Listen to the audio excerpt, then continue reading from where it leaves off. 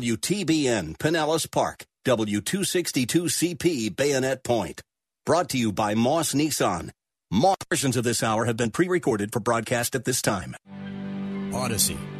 The following program was pre-recorded for broadcast at this time. Up next is Verse by Verse, sponsored by Verse Ministries.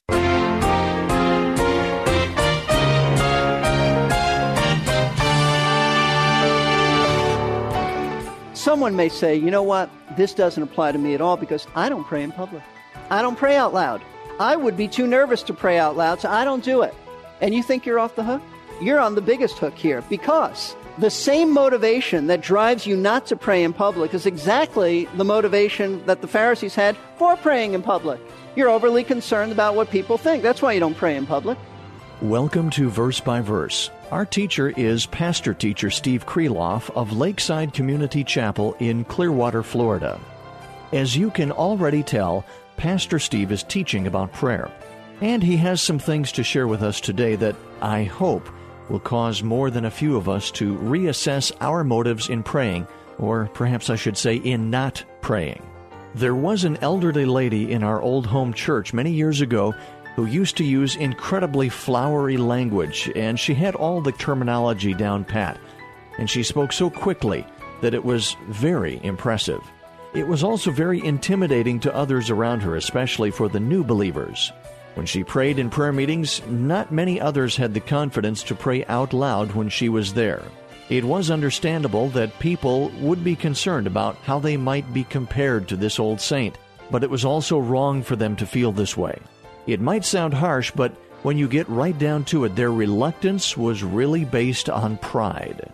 Our text today is Matthew chapter 6, the first several verses. And right now, in particular, Pastor Steve is referring to verse 5, where Jesus said, "When you pray, you're not to be like the hypocrites, for they love to stand and pray in the synagogues and on the street corners, so that they may be seen of men. Truly I say to you, they have their reward in full." The Lord God wants to hear from you. He wants to know what's on your heart. He's not looking for eloquence or polished speeches. He wants your praise and your honesty. Now, let's get ready for our class to begin. We're to pray publicly. Paul commands that. And Paul himself prayed in public. On the ship, as a prisoner, going to Rome. The Bible says in Acts 27:35 that Paul took bread and gave thanks in the presence of all. And so the issue that Jesus is dealing with, it's not about public praying. That's not the issue. It's fine to pray in public as long as you pray for the right reason. See, the underlying problem that Jesus was addressing was using a public platform for the purpose of trying to impress others with your prayer, with your prayers, with your praying. And though you and I may not purposely arrange our schedules so that we will pray while we're in the most public gatherings of places, that's what the Pharisees did, though you and I may not do that. However, the spirit of hypocritical praying still plagues us, and I'll tell you how. The real sin of the Pharisees was that they were overly concerned about themselves. Overly concerned about themselves and what other people thought of them. You see, praying for the applause of men was just a symptom of something far deeper called sinful pride. In their pride, they craved men's approval more than they cared about God's approval. And it's the same concern about what people think of us, this desire to impress others with our piety that still shows up every time we pray out loud in front of others and are overly conscious of how we sound. You know exactly what I mean. If you've ever prayed out loud in front of other people, you know that so oftentimes we are tempted to think, I wonder how I sound. I sound pretty spiritual? Am I saying the right words? And oftentimes we're not thinking about what we're saying to God. We're thinking about how it sounds to others. I have to remind myself many times before I lead in prayer, you're praying to the Lord, not to other people. But that's a temptation to wonder, do I sound okay? What am I saying? How do they think that sounds? Is that the right words to use? I don't sound like I don't know what I'm talking about, right? After all, we don't want to sound unspiritual, like we've never done this before. And so we often use old, worn-out cliches in our public prayers because we know that these are the approved Christian phrases of our day that believers feel comfortable with, and they acknowledge that these phrases are the spiritually acceptable evangelical words and the right language. See, the motivation, if that's where you're at, the motivation behind this type of praying is really no different than the Pharisees, what they did, because it's praying with the goal of trying to impress others with our spirituality. That's the problem. Another way in which we can be guilty of hypocritical praying is when we make sure that our prayers contain certain buzzwords and expressions that we know are going to arouse amens, if not out loud, in our hearts. Listen, it's very easy to manipulate a Christian audience by saying just the right catchphrases. I can use one now. The voice gets a little louder, a little more zealous, and you say, Lord, keep us from the dreaded compromise. You got to pause. Compromise. You pause, and then you say compromise. And you will either hear amens or you know people are going, that's right. That's right. We don't want to compromise. That's right. Listen, it's very easy. Do that, and you get all the right responses, and you're feeling good about it. So you throw out a few other phrases, and they're right with you. And before you know it, what you're doing is you're praying for their sake. You're praying to get them to think, yeah, this guy is really good. Yeah. And so that's really the spirit of doing that is really no different than the hypocritical praying of the Pharisees, because it really isn't praying to God at all. It's praying to impress others. It's pretending to pray to God in order to gain the approval of man. Now, someone may say, you know what? This doesn't apply to me at all because I don't pray in public. I don't pray out loud. I would be too nervous to pray out loud, so I don't do it. And you think you're off the hook? You're on the biggest hook here, because the same motivation that drives you not to pray in public is exactly the motivation that the Pharisees had for praying in public. You're overly concerned about what people think. That's why you don't pray in public. What might I sound like? I don't want them to think I don't know what I'm doing. I'll jumble my words. So see, it's the same mentality. The Pharisees prayed because they wanted others to think of them as spiritual and righteous. But if you refuse to pray out loud because you're afraid that you won't sound godly enough and therefore others may think of you as unspiritual, it's no different than the Pharisees. It's the same thing. You're just coming at it from two different ways, but the problem is the same. It's called sinful pride. I wouldn't want people to think that I'm not spiritual. Here are the Pharisees. I do want people to think that I'm spiritual. It's the same thing. It all boils down to motivation, whether we pray for man's approval or whether we refrain from prayer out of fear of man's disapproval. No matter how you cut it, the issue is the same. It's pride, so you're not off the hook. You're not off the hook. And so the Lord makes it very clear that we are not to pray like the hypocritical Pharisees who only pretended to pray to God. Their real interest in praying had nothing to do with God. It was to have other people hear them, commend them as just such spiritual giants. And Jesus wants us to understand that prayer is not for the sake of others hearing us, but true righteous praying.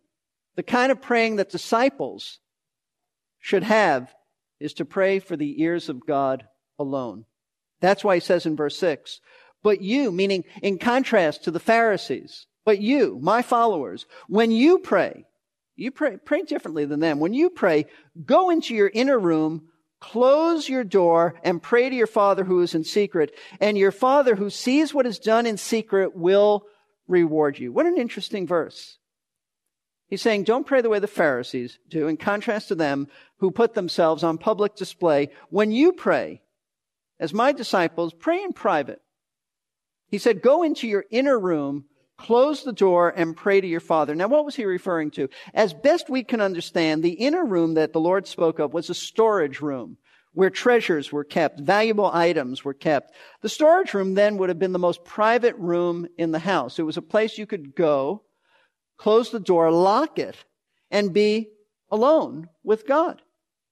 Now, as we said before, Jesus is not, and don't misunderstand, he's not primarily concerned about where you pray. Location is irrelevant, or how many people are listening to you, but rather, whenever you do pray, you need to be able to shut out all the distractions of life, the temptations to show off to other people, so that you can concentrate on speaking to God.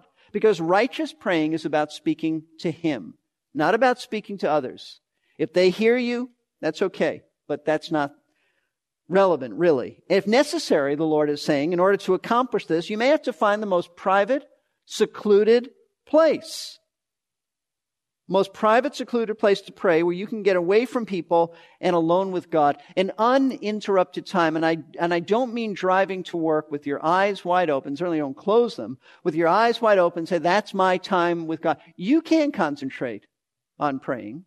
You might be able to pray, but you can't concentrate. See, righteous praying is really about having intimate communion with God the Father. Because prayer, he says, is for the ears of God.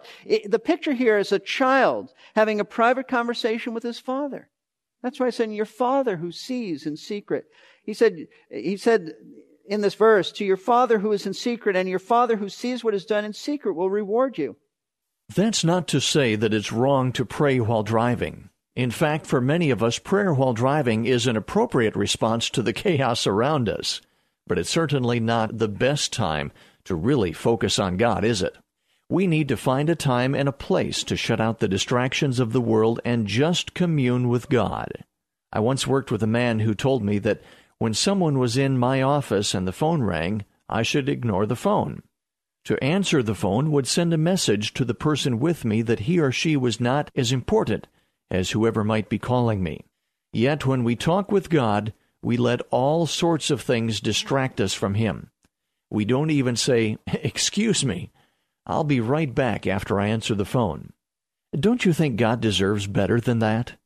God knows that if we are praying while driving or something like that, we need to respond immediately to the world around us.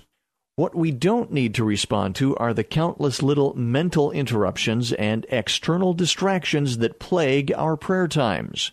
Better for them to wait than to expect the King to wait. And what reward was Jesus talking about? We'll get to that in just a minute, after we welcome those of you who may have just tuned in. You're listening to Verse by Verse, a radio Bible class taught by pastor-teacher Steve Kreloff.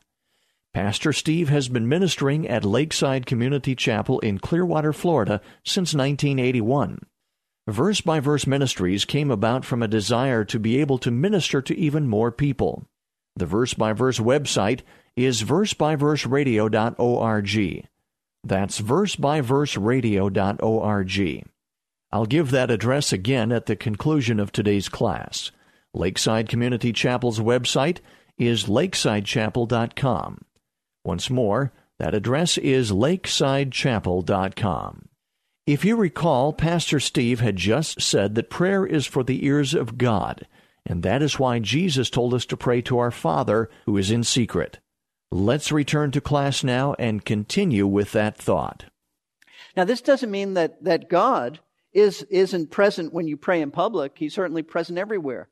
He's omnipresent. He's present everywhere. But Christ's point is to say that essentially prayer is about getting alone with God. In other words, when we get alone and pray, our Father is there to listen to us. You may not see Him. In fact, you won't see Him. But He's there. And not only will He listen to you, but Jesus said He will answer your prayers. If you have the right motives, He will answer your prayers. He'll reward you. And your Father who sees what is done in secret will reward you. In other words, when our prayers are alone for God's ears, not man's applause, then we can be sure that He'll reward us. Now, what reward is he talking about? Well, Jesus doesn't explicitly say how the Father will reward us, but it seems to me that it's implied in the context of praying that He'll reward us by answering our prayers. That seems to me to be the logical implication here. Now, in light of what our Lord is talking about, had to say about prayer being a private matter between a believer and the Father, it seems to me that a very obvious application of this truth is that every Christian ought to make it their daily practice to spend some time alone with the Lord in prayer. Do you do that? Do you have a time set aside during the day where it's uninterrupted? It's uninterrupted as best you can. You've shut out all the distractions of life. It's you and the Lord alone. You're pouring out your heart to Him as a child pours out their hearts to a loving Father. It seems to me that is the obvious application of this. No concerns for others overhearing you. You're free to share whatever you want. It's just for God's ears alone. Every believer needs this time to be alone with God, when you can give full attention to the Lord, be free to share whatever's on your heart without any fear or concern of others hearing you. You can confess your sin. You can confess your pride and temptations, your struggles. You can pray for others. You can pray for your own needs. This is a time of praise. This is a time of saying whatever you want to say to God without a concern for being interrupted, others hearing you. This is your time to be so free with Him. This is so necessary to grow in the Lord. This is how we grow strong in Him. I mean, we have to take in the Word too. But we grow strong and we get to know Him better in our relationship as we spend time with Him. There is no other way. There's no other way. How do you get to know a friend? You spend time with them.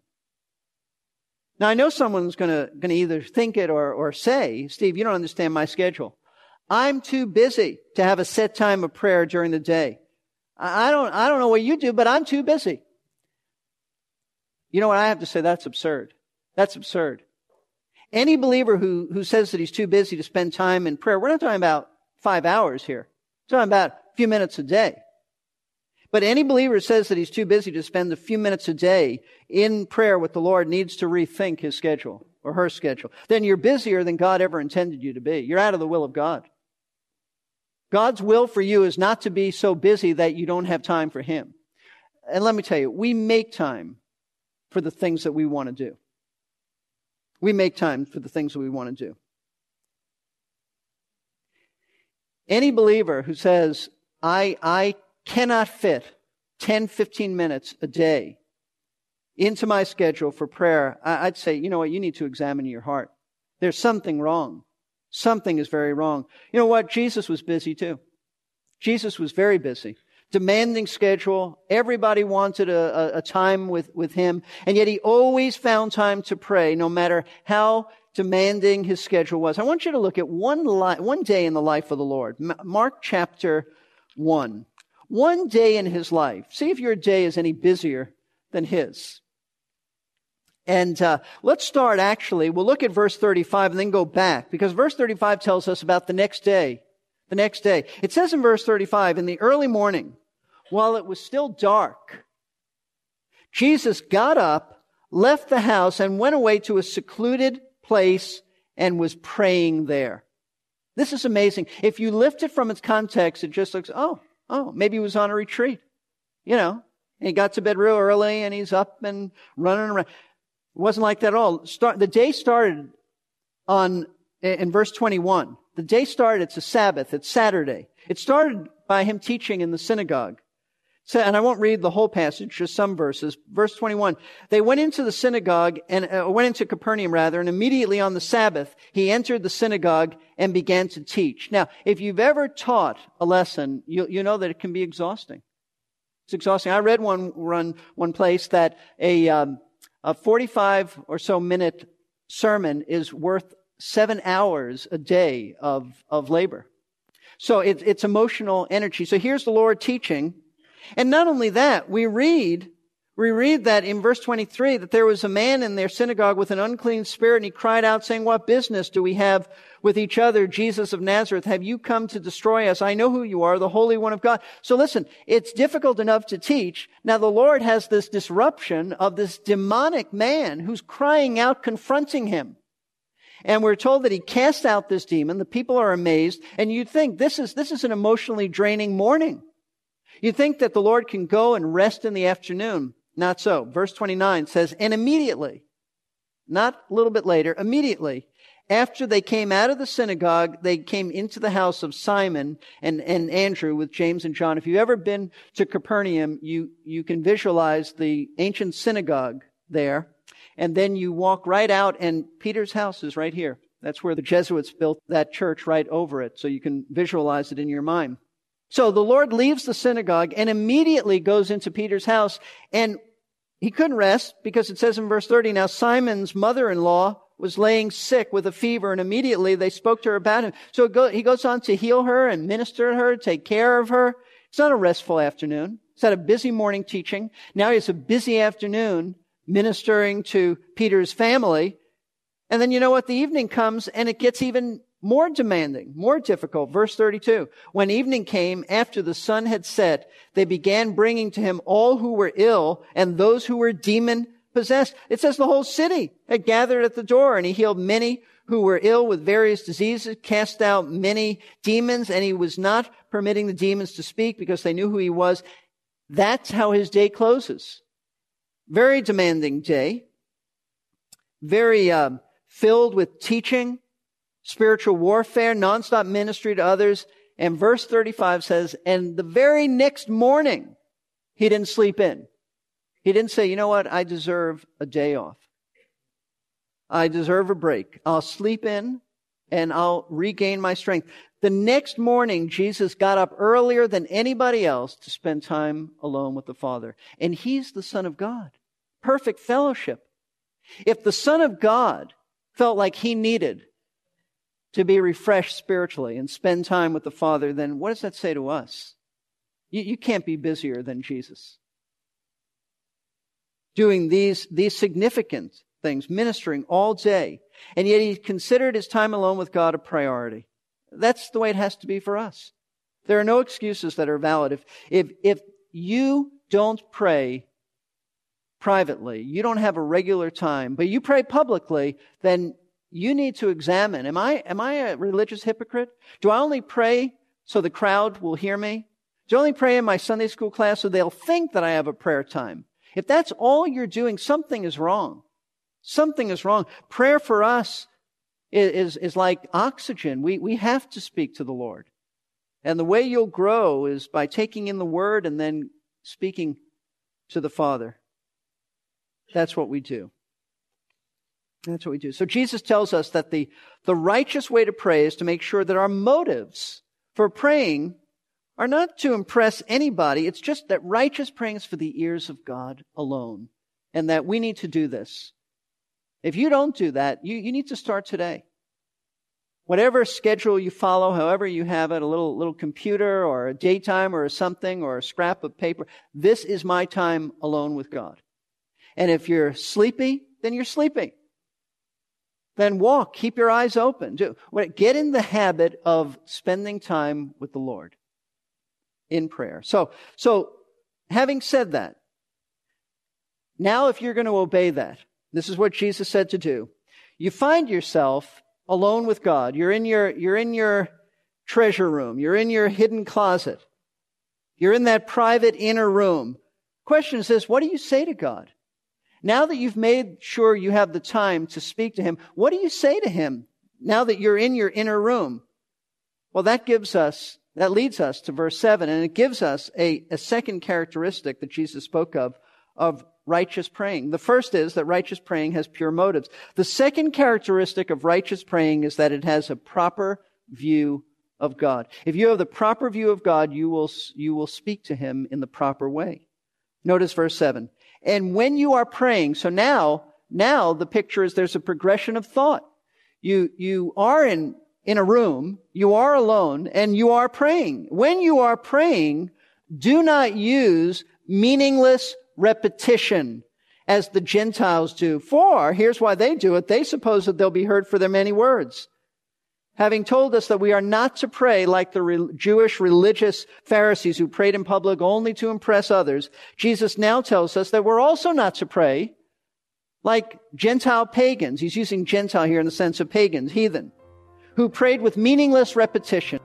The Bible does indeed encourage us to be persistent in our prayers, but meaningless repetition is a different issue entirely. You've been listening to Verse by Verse and our pastor-teacher Steve Kreloff. Our website at Verse by Verse Ministries is versebyverseradio.org. Please stop by our website soon.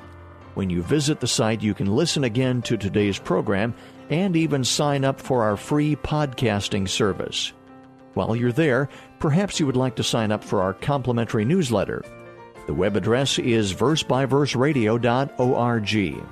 If you would like to listen to this entire message all at once, it's available on CD or cassette. You can order it by calling 727-441-1714. Leave your name and a number, and we'll return your call during weekday office hours. That number again is 727-441-1714. We appreciate your prayers and support. Verse by Verse Ministry